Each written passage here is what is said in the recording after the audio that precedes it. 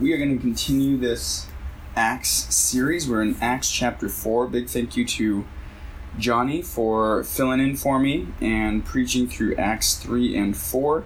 He left you off right at the end of Acts chapter 4, so that's going to be where we're picking it up. You can turn there now. Acts 4. And starting in verse 32. Tonight's title of the message is Community, Generosity, and a Promise to God. So there's actually going to be sort of three parts of this sermon, and that's the title of each portion that we're going to tackle. That's the title of tonight's message, but it's also the three sort of parts of this message. So we're going to start with community, which is, again, where Johnny left you off with last time. Verse 32 says, "Now the multitude of those who believed were of one heart and one soul." I love the language of unity here. "Neither did anyone say that any of the things he possessed was his own, but they had all things in common. And with great power the apostles gave witness to the resurrection of the Lord Jesus. And great grace was upon them all.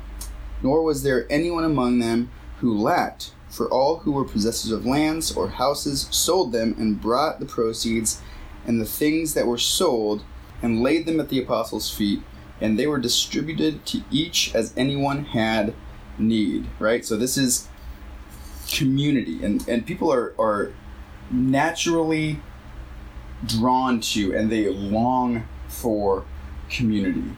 I have witnessed and experienced certain sort of, I would say, ungodly community, but all people, they long for community, they look for community, and sometimes the community that is created, as I said, is a little ungodly. I've been to a place where it's, dark and dingy, and people are all drinking together, and they're also like come together with one purpose and one accord, but it's not a holy one. And when you go into those situations, you feel like, okay, there's something about community here, but there's something lacking, and that is the godliness that is supposed to be in community. So I don't want to just talk about community, but godly community.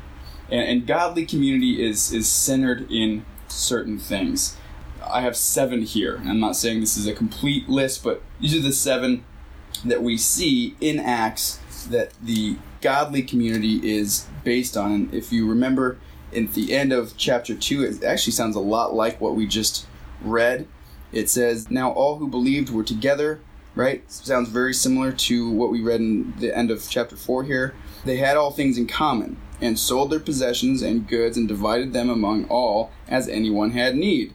So continuing daily with one accord," right? There's that unity again, "in the temple, and breaking bread from house to house, they ate their food with gladness and simplicity of heart, praising God and having favor with all people. And the Lord added to the church daily those who were being saved." So that passage is very similar to this passage in chapter 4. And when you have those two things, those two passages together, that's where I get this list of 7 things of how godly community is centered. So it's centered on Jesus.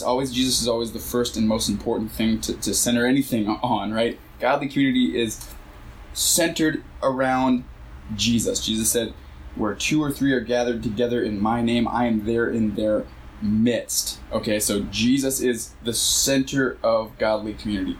Jesus, love, truth, encouragement, generosity, unity, and simplicity. These are the 7 things that I have. So Jesus, as opposed to anything except Jesus, anything but Jesus, right? If it's centered on anything else, then it's false. It's not a godly community. It's not a community that is glorifying to God.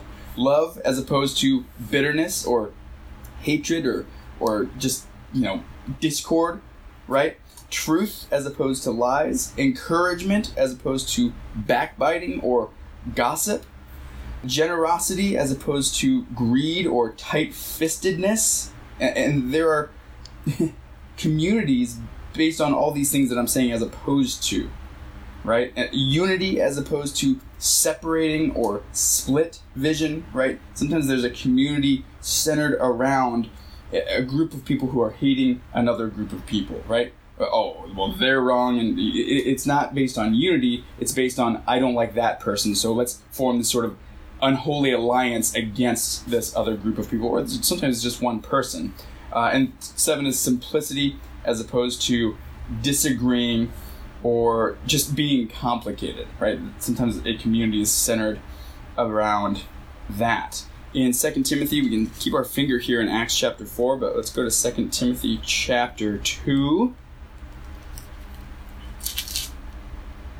And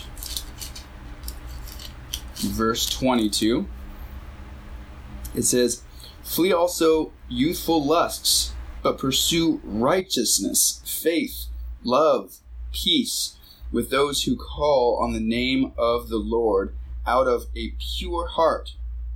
But avoid foolish and ignorant disputes, knowing that they generate strife.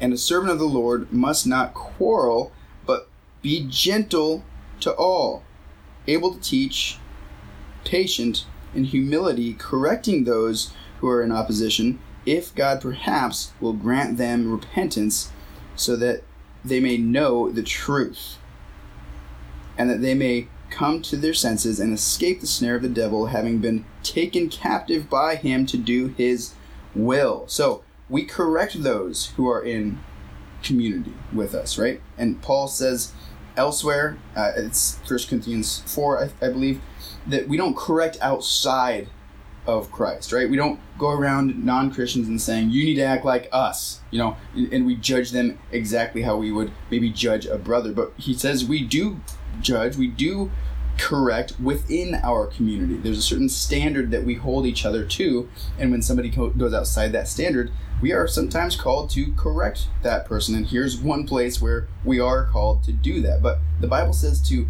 speak the truth in love.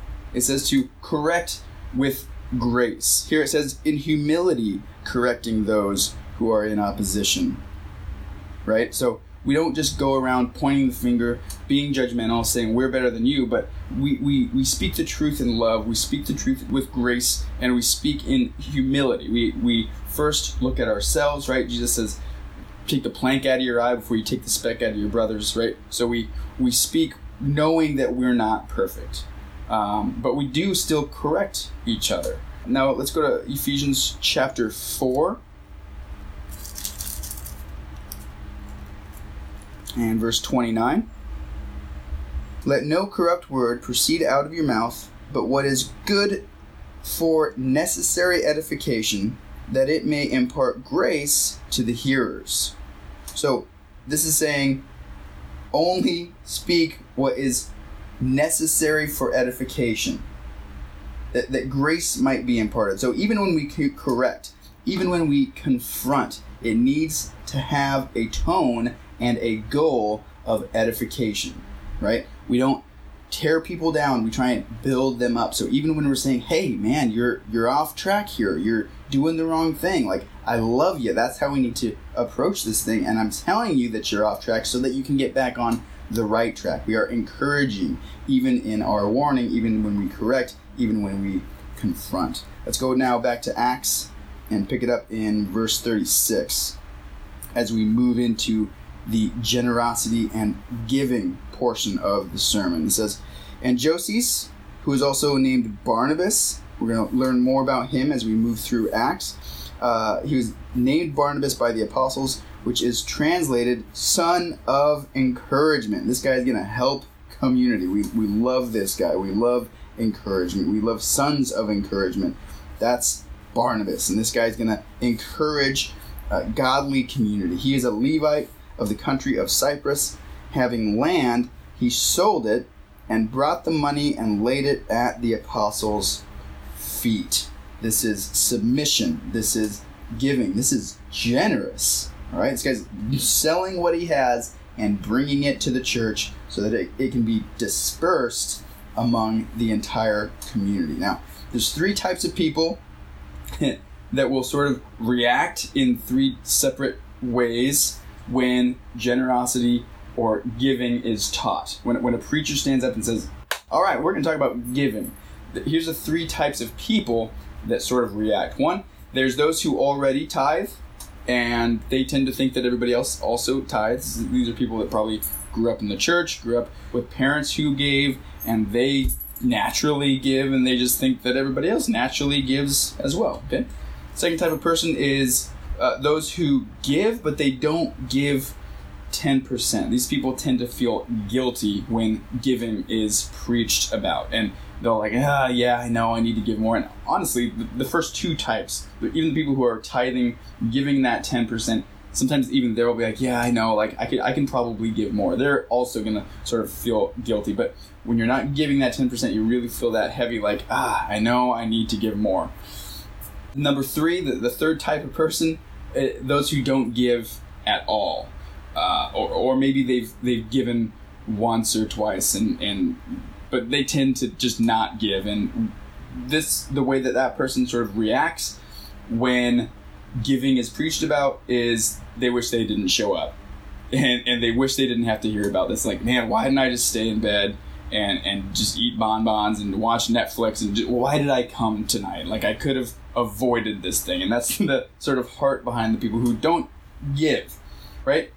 And typically their complaint is, well, I just don't want to hear a preacher telling me to give him my money. Like, I don't want to give some preacher my money. And what I want to say tonight is that I don't get paid for this.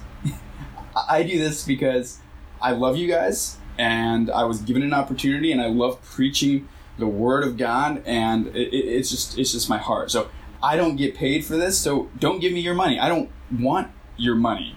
I'm preaching giving because it's in the Bible. Give to a church. Give to a ministry. Give to someone in need. And I have this article here that I read kind of a while ago, and it just sort of stuck with me, and I wanted to share some of the stats. I'm not going to read the whole article, but if you're interested in it, I can send it to you. And before I get into this, you'll say, well, how does the church know this? Like, where do they get these stats? Well, most churches have a pretty good idea of how many people in their congregation are giving and who is giving, because typically it's written on a check. And if it is cash, most churches have those little envelopes. You fill in your name, and most people do fill in their name, because when you do, you get a tax write-off, and that's a good thing. Or, for instance, Annie and I, we give digitally through the app, through our bank. And so our church gets a check with our name on it. At the end of the year, we get this tax write-off thing, and we write it off. It's an amazing, cool little extra thing that you get back. So when you say, like, oh, how does the church know this? Typically, churches have a pretty good idea of who is giving. Now, this isn't in my notes, but pastors typically don't know. They're sort of separated typically from this kind of information because they want to serve every person equally, and they don't want to think, well, that person tithes a lot, so I need to spend more time with them. That's typically not how it is done. A pastor will separate himself from this kind of information, but the bookkeepers, administration, they have a pretty good idea of the percentage of people who are giving and the people who are giving as well. So some of the stats from this article, the article is called "What Would Happen If the Church Tithed?" How giving 10% could change the world. And some of the stats here, it says that tithers make up only 10 to 25% of a normal congregation. 10 to 25%, not a lot. Now, in our sort of church, where it's a much smaller community, that number will probably go up. But bigger churches and even a lot of small churches, 10 to 25%. That is not a big number of tithers. So if you're in that first group, you give, you think everybody else does, here's a wake-up call. Not that you need to judge people, but realize, oh, this isn't a normal thing, and it is a godly thing. Only about 5% of the U.S. tithes, with 80% of Americans only giving 2% of their income. Christians are only giving 2.5% per capita, while during the Great Depression they gave at a 3.3% 10% rate. So the hardest time in our country's history, people are actually giving more than they're giving now, when we're kind of in a time of an upswing, right? So we're not really pulling our weight to 2.5%. And the rest of this information I'm going to give you, I'm going to scroll down through this article a little bit.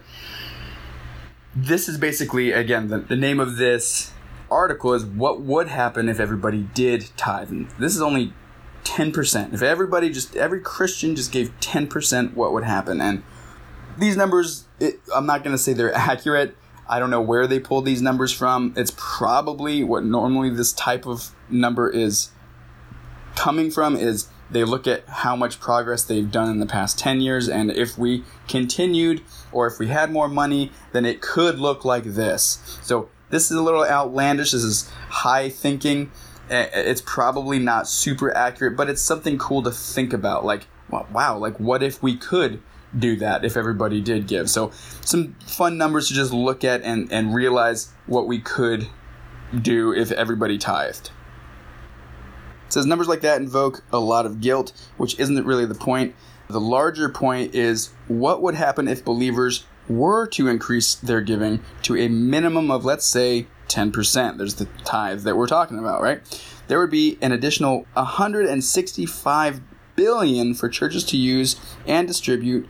The global impact would be phenomenal. Here's just a few things the church could do with that kind of money. $25 billion could relieve global hunger, starvation, and the deaths from preventable diseases in 5 years. Within 5 years, this could be taken care of. $12 billion could eliminate illiteracy in 5 years. $15 billion could solve the world's water and sanitation issues, specifically at places in the world where 1 billion people live on less than $1 per day. That, again, maybe we couldn't do all these things, but it's cool to think about. Like, what if everybody gave? What could we at least work towards? 1 billion could fully fund all overseas missions work. 100 to 110 billion would still be left over for additional ministry expansion. These are amazing numbers. Again, probably not super accurate, but cool to think about. And it's just, again, one of those what if things. If everybody just gave a minimum of 10%. And this article goes on to say that those who are giving 10%, they typically will go on to give more than 10%. Because again, that first type of person, when you hear a preacher teach on this, they're like, yeah, I could probably give more. So they do. And so if you're given 10%, you probably will tend to give a little bit more than that. Let's go to 1 John chapter 3 real quick. 1 John chapter 3 verse 17 says, "But whoever has this world's goods and sees his brother in need and shuts up his heart from him, how does the love of God abide in him?" That's a big verse. If you have money to help someone, you see someone in need and you do not help them, do you actually love that person? And how does the love of God even, how can you say you're a Christian, is what John is saying here. It's a harsh verse, but it's true. Let's go to 2 Corinthians now. 2 Corinthians chapter 9. You guys have probably heard this one taught on one of those times where the preacher gets up and talks about giving. Some people try and sneak out the back door. 2 Corinthians 9, verse 6. "But this I say, he who sows sparingly will also reap sparingly, and he who sows bountifully will also reap bountifully." Beautiful verse. And by the way, some of the context here is very much what we are talking about tonight and what we're about to read more in Acts. First 5 verses here, Paul is saying, he's writing to the Corinthians, hey, you said you're going to give to the church in Macedonia. Cool, great, love you. That's an amazing thing. But I kind of feel like I should remind you that of the number you said you're going to give, and that you should be ready. They're on their way, and I want you guys to be ready with that gift you said you were going to give, so that you're not sort of embarrassed, like, whoops, you came all this way and, well, we don't have it. So Paul is saying, hey, you said you're going to give. That's awesome. But be ready to give, and give the amount you said you were going to give. That's sort of what he's hitting them with right now. You already said you're going to give. They're on their way. And I felt like I should remind you to fulfill the promise that you already gave. And so he's saying, maybe give more.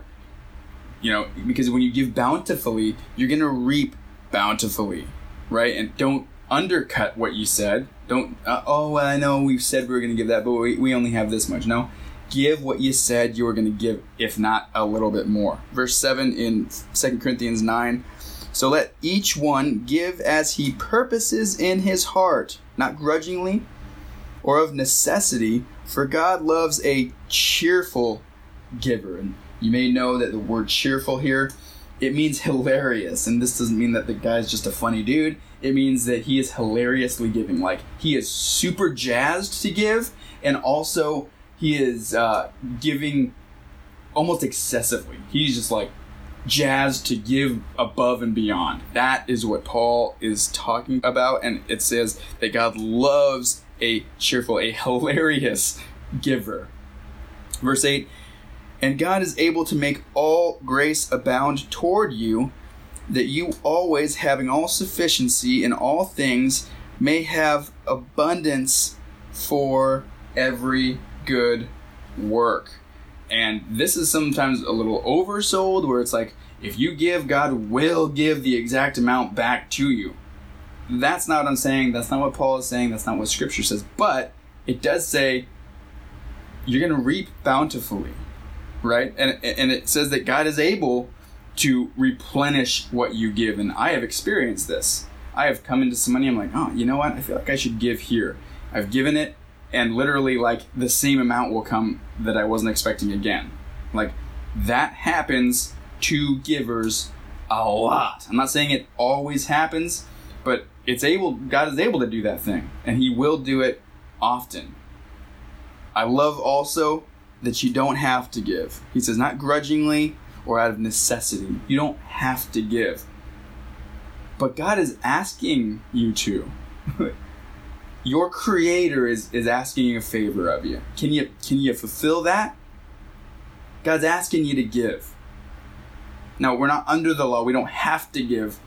And the funny thing about that is, actually, I heard one pastor say that in the law, yes, there was the tithe, but when you add up all of the extra feast days and the sacrifices that they were supposed to give of their grain and their crop and their animals, when you add all that up, and in 1 year, it was not 10%, it was actually closer to 25%. When you're under the law, when you had to give, when that was the way, the religious ritual that you had to do to fulfill God's calling on your life, it was actually closer to 25%. So you might say, man, 10% so much. Yeah, well, when you had to, it was a lot more.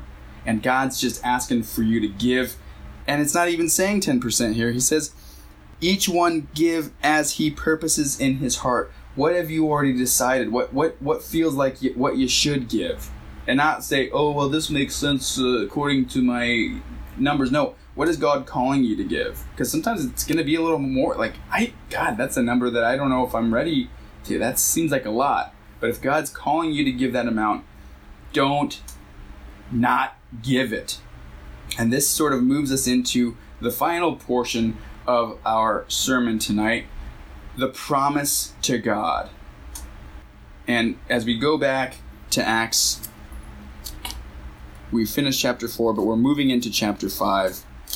And there's a little bit of a juxtaposition here between the simplicity of heart in Barnabas, and now we're going to see a lying heart. Somebody who said they're going to give an amount, and then they don't. Okay? And there's a juxtaposition between generosity, right? Barnabas is selling everything he has and laying it at the feet of the apostles with trust and love that the apostles will disperse it to the community in a godly manner. Okay, that's Barnabas' heart. And the juxtaposition is against greed, where this man Ananias and his wife, they're like, hey, we're going to sell this, and we're going to give everything to the community.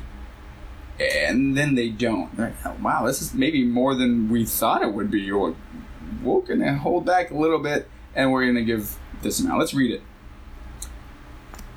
Acts chapter 5, starting in verse 1. But a certain man named, and see that, but, that's where I see the juxtaposition. It says, here's what Barnabas did, but a certain man named Ananias.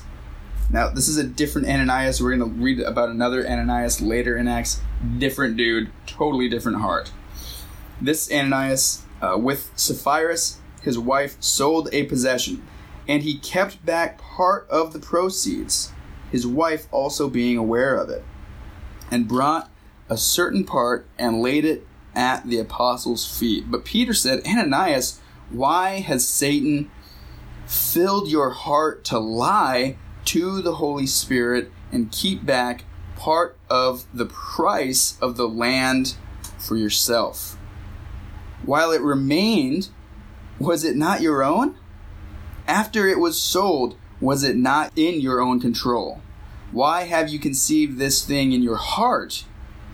You have not lied to men, but to God. This is a word of knowledge that Peter, how does he know this thing?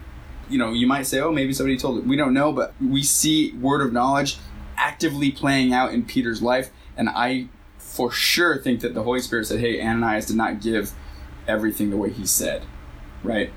And the takeaway here is that a promise to God, and this is a scriptural theme throughout the entire Bible. When you make a promise to God, you better be sure to keep that promise. A promise to God is a huge deal. And sometimes we make a promise to God sort of in a pinch when we want God to do something for us. We're like, oh shoot, like I really got to pass this test. God, if you just help me pass this test, then I promise to like give up Snickers for however long. Or God, if you get me out of this pinch, I promise to like go into full-time ministry. And then you pass the test or you get through the hard thing and you're like, oh cool, thanks God. And then you don't fulfill that promise you gave to God. We've all done this.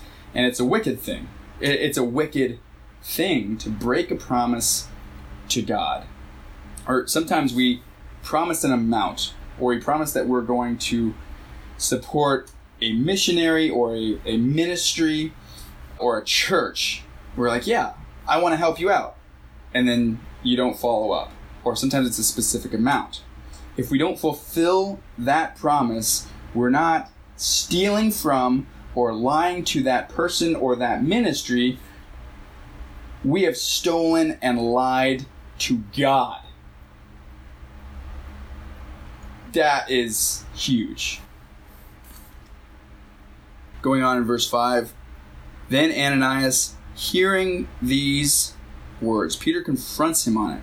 Just as we read in Timothy, we're supposed to confront each other. And Peter does it. It's harsh, but it's with love.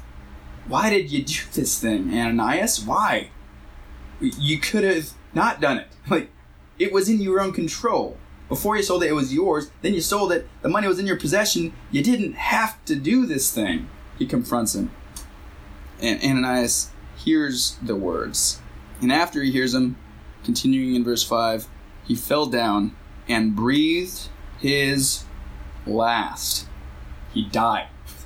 He just falls at Peter's feet and dies. And man, I don't think that Peter was cursing him and saying, Ananias, you're dead. Like, he just confronts him on it. But the Holy Spirit grabs Ananias' heart and stops it right then and there, because this is a big deal. So great fear came upon all those who heard these things, and the young man arose and wrapped him up, carried him out, and buried him. Now it was about 3 hours later when his wife came in, not knowing what had happened, and Peter answered her, "Tell me whether you sold the land for so much." Like, here's the amount you gave us. Is this how much it sold for? And she said, "Yes, for so much." Then Peter said to her, "How is it that you have agreed together to test the Spirit of the Lord? Look, the feet of those who have buried your husband are at the door, and they will carry you out." Then immediately she fell down at his feet and breathed her last. And the young man came in and found her dead and carried her out, buried her by her husband. So great fear came upon all the church and upon all who heard these things. This is a heavy passage, And the moral of the story is don't steal from God. Do not lie to God. Have you told God you're going to be better about tithing? You're going to start giving? Have you promised God that you're going to do anything specific? Oh, I promise to go on this mission trip, or whatever it is, whatever that thing is. Have you promised God, I'm going to be better at this, or I'm going to do this specific thing? Stop lying. Stop procrastinating. Repent. And do what you said you would do, whether it be to a person, to a ministry, or to God himself. If you've said you're going to do something, do it. And you might say, man, am I going to get struck dead? Holy cow, this is intense. It is intense. And you might not drop dead, but you will have to see your Creator at one point, and he will deal with your lies, with your procrastinating, and with your just blatant not fulfilling the promise you gave him. So repent of that thing and do better. Let's look at Proverbs chapter 6. Verse 16. These 6 things the Lord hates.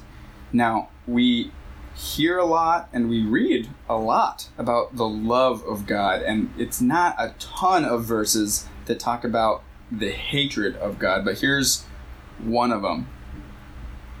These 6 things the Lord hates. Yes, 7 are an abomination to him: a proud look, a lying tongue, hands that shed innocent blood, a heart that devises wicked plans, feet that are swift to running to evil, a false witness who speaks lies, and one who sows discord among brethren. This passage is, if you think about it, almost the opposite of the list of things that we talked about earlier about a godly community. This list is how to ruin godly community. God hates these things: a proud look, a lying tongue, hands that shed innocent blood, a heart that devises wicked plans. Ananias did not have to, the plan that he had to hold back the money, it's a wicked thing. God hates it. Feet that are swift in running to evil. Man, God hates when he pulls us out of the muck, right? He grabs us by the scruff of the neck or the collar, he pulls us out of the mud, and he's like, all right, I just pulled you out of that filth. Don't go back to it. And our feet are just kicking. We're all okay. We're ready to run. He drops us. We hit the ground. We run right back to that pile of mud that he just pulled us out of. It's a wicked thing, and God hates it, man. A false witness who speaks lies. That's Ananias and his wife. And one who sows discord. Ananias was breaking community. And this is a huge deal. To break community is to break unity. Now, as we read this, you might see things in your own life. Like, oh man, that thing I'm doing, God hates it. The proud look, the lying tongue. Hands that shed, and maybe you're not thinking of killing anybody, but Jesus said that if you have hatred in your heart, you have murdered, right? A heart that devises wicked plans. Have you kind of twisted something? Have you planned something that'll hurt somebody else? Do you keep running back to that sin that God is trying to save you from? You keep clicking on the stupid link that you shouldn't be clicking on. You keep hanging out with those friends that all they want to do is get high. You keep going back to the evil that God is trying to pull you out of. Is that where you're at? a false witness? Are you gossiping about people? Are you lying about people or about ministries or about anything? Are you sowing discord? Are you only ever wanting to argue with Christians about the things that, oh, look, I found this and you're wrong and let me prove it to you? Are you sowing discord? And that's what, by the way, gossip will sow discord as well. This is a list of how to break godly community. Now, let me say this. If you are abiding in Christ, you are pleasing to God. Even if some of the things that I just said hit your heart, they tug on you, that's not saying God hates you. If you are a Christian, you have full faith in the good news of Jesus Christ, that he lived a perfect life, that he died as a sacrifice for your sins on that cross, that he was buried, but rose again, right? Conquering sin, death, and putting away the wrath of God for any who believe on him. If you believe that, if you know that, then you're pleasing to God. Even if you're still struggling with these things, that's what we call sanctification. God is bringing you closer to the person he wants you to be. Even if you recognize things that God does hate in your life, don't get depressed about that thing. Deal with it, but know that God doesn't see you as wicked. He does not hate you. He loves you if you have faith, if you are abiding in Christ. Because what will happen often is the wrong people feel too bad. But what I want you to hear is, yes, work on things. But more so, if you are not abiding in Christ, man, you better clean up, because you are against God. And you might not drop dead, but you'll be face to face with God, and he will deal violently with you if you deal violently with his people. The point is, do not be someone who sows discord. That is what Ananias was doing. That is what Sapphira was doing. So you might say, man, why did God just kill him? Why did Peter? And, I don't think that Peter cursed Ananias to die, but he knew that, well, I still have to confront Sapphira. I have to. And he knew she was going to die. He says, look, people who just carried your dead husband out, they're going to carry you out too.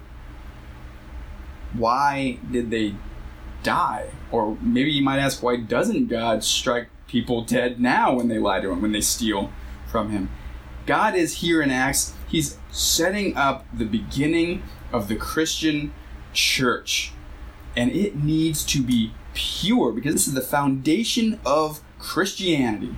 And this foundation needs to be completely pure.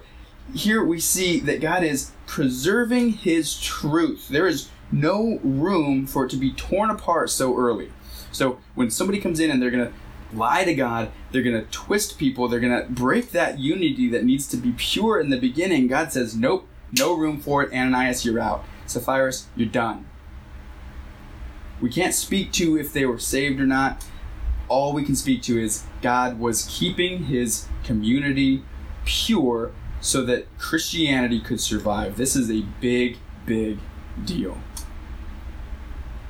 As we read on in Acts chapter 5, verse 12, and through the hands of the apostles, many signs and wonders were done among the people. And they were all with one accord. Okay? There's that unity. This is why it's so important. This is why God did what he did. This is why Peter did what he did through the power of the Holy Spirit, because they needed to be of one accord. And they were. In verse 12, and it says, in Solomon's porch. Now, this is a little side note. I kind of nerded out for a little while. We don't have to go completely into it, but Solomon's porch is significant because it's where Jesus taught very often. It was where many people came if they were sick, if they were poor, and they sort of hung out and they asked people for help, or they asked people for money, or alms as the Bible calls them. And it was in the court of Gentiles. This court was for all nations, for all people. Everyone was welcome here. Men, women, Jew, Gentile, healthy, sick, rich, poor. Everyone was welcome here. And it's where the community here is focusing their time where everybody could gather. It's where Jesus focused his ministry many times. And we see Jesus preach all throughout the temple, but Solomon's porch is where he is often because everyone's welcome there, and that's where he is preaching, and that's where this community is teaching and preaching and learning people to be closer to God. Verse 13, yet none of the rest dared join them. But the people esteemed them highly. This is talking about that tight-knit community where everybody lived together, they ate together all the time, they're selling their possessions and they're dispersing it between this tight-knit community. It says that people are coming, but they're not joining the tight-knit community. Verse 14, and believers were increasingly added to the Lord, multitudes of both men and women. So Christians are coming, people are being saved, and the community of Christians is growing, but the tight-knit community, nobody else joined it. Okay, that was the foundation. That was sort of the cornerstone, right? Jesus says to Peter, upon this rock, I will build my church. So Peter is there. He is the rock. He is sort of that foundation of that tight-knit community. Now, why didn't people, even though they came to know the Lord, why didn't they join this tight-knit community? Two things. Consequences and confrontation. It scares people. I have, in my life, had to confront a friend, and that friend eventually came back and everything is good. But through that, I lost another friend. And I feel very strongly that it's because he was a little freaked out. Like, oh, that's how we're going to do life? Like, you're going to call me out on my stuff? I don't like that. Okay? People, it scares them to be confronted or to be held accountable. And as Christians, we are held to a higher calling. And when we misstep, the Bible says those who are spiritual, right, bear each other's burdens and confront those issues and pull them back from, as we read in Timothy, the snares of the devil. Confront them. Confront their wickedness. And I'm not talking about like one tiny little thing. I'm talking about, something that needs to be confronted. We shouldn't be pointing our fingers at people all the time. We need to let things roll off our back. Proverbs says that it's a blessed thing for you to forgive a matter or for you to let something sort of roll off your back. So I'm not saying confront every tiny little thing, but when there's wickedness that needs to be confronted, we need to do that to pull people from the snares of the devil. But it freaks people out. And they're like, oh, I didn't know we were like that. So they didn't join that tight-knit community because they were afraid, it says. The second thing is, not everyone is called to that tight-knit of a community, and not everybody is called to sell everything they have to follow Jesus. There's a story in the gospel where Jesus heals somebody, and he's like, I want to follow you. And Jesus says, I need you to stay here. I need you to stay here and tell people what I did for you. Not everybody was called to sell everything they have to follow Jesus. Some people are. And some people are called to a super tight-knit community. Some people are called to the ministry, but not everybody is.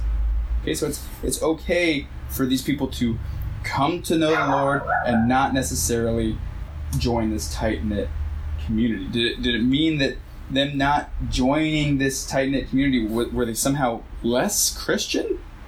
No, of course not. Peter did not require people to join his community. Join my church, join my community. You have to be my friend to know Jesus. No, he called them to be saved from the wrath of God. In his sermons that we've read so far and that we'll continue to read throughout Acts, his call is to repent, be baptized, and receive the Holy Spirit. That is the call of Jesus. That is the call of Peter. That is his calling on these people's lives. Not join my community. It's not a cult. And be careful of that kind of language. Oh, you have to be part of our little thing to be saved. No, Peter's saying repent, be baptized, receive the Holy Spirit. And people did. People are. As we continue here in verse 15, it says, so actually verse 14, and believers were increasingly added to the Lord, multitudes of both men and women. So they brought the sick out into the streets and laid them on beds and couches. Again, this is the porch of Solomon, that at least the shadow of Peter passing by them might fall on them. So Peter's getting to be known. He's a famous dude. He is healing a ton of people, and people are like, this dude is filled with the Holy Spirit. Verse 16, also a multitude gathered from the surrounding cities to Jerusalem, bringing sick people and those who were tormented by unclean spirits, and they were all healed. Amazing. As Johnny spoke about last time, scripturally, and as he has experienced in his ministry, when healings take place, when the casting out of demons takes place, when a miracle happens, again, this is scriptural, it's always to point people towards salvation. This is not to glorify Peter. And if you look at his heart, and if you look at how he reacts throughout the Gospels and throughout Acts, he doesn't say, yes, I am the great healer, give me money and I will heal you. In fact, he rebukes people who try and give them money. We're going to see that soon. He doesn't do that. He always points to Jesus. He always says, be filled with the Holy Spirit. He always points to God the Father. He always directs people not to himself, but to God. So when we see these healings, when we see these miracles, a lot of times we can be like, wow, Peter was so awesome. I want to be like Peter. No, you don't. You want to be like Jesus. You want to be like Jesus. And if God has given you the gift to perform miracles, if God gives you an opportunity to pray for somebody and they are healed, be very careful, because in Matthew chapter 7, there's people who are like, did we not cast out demons? Did we not heal people in your name? And Jesus says, depart from me, you workers of lawlessness. I never knew you. Strong language. And what he's talking about there in Matthew 7 is false teachers. If you read a little bit earlier, he's saying, beware of these false teachers. And a false teacher is somebody who uses the word of God, uses sometimes the gifts of God to direct attention and glory for themselves. And Jesus says to the Pharisees, you want attention from people? Go get it, but that's all you'll get. That type of teacher, that type of preacher, that type of healer, the closest to heaven he's going to get is the glory of man, because he's going to hell. Strong language, I know, but it needs to be said. It needs to be confronted. So if you are ever in an opportunity where you pray for somebody and you're healed and they're like, wow, thank you so much, say, no. Don't thank me. It's the power of the Holy Spirit through the sacrifice of Jesus to direct them to be a child of God the Father. That's your focus. Use the gifts of God to direct them to God. Let's pray. Dear God, thank you so much for your gifts. They're amazing as we read of the word of knowledge we see in Peter. We read of these healings, these miracles, the casting out of demons, these sick people who are being healed. But more than that, God, thank you for the salvation that came through those miracles. Thank you for creating those signs and wonders so that people would come and hear Peter preach about the salvation that Jesus brought, that reconciliation that Jesus gave to mankind. God, I thank you for Jesus. Not only am I thanking you for the gifts, but I thank you as the giver. We love you, and I pray that you will continue to fill us with your Spirit. Help us to use the gifts that you've given each of us to bring glory to you and to bring people into your kingdom. Empower us today. Empower us this week, and help us to glorify you in everything we do and in everything we say. In Jesus' name, amen.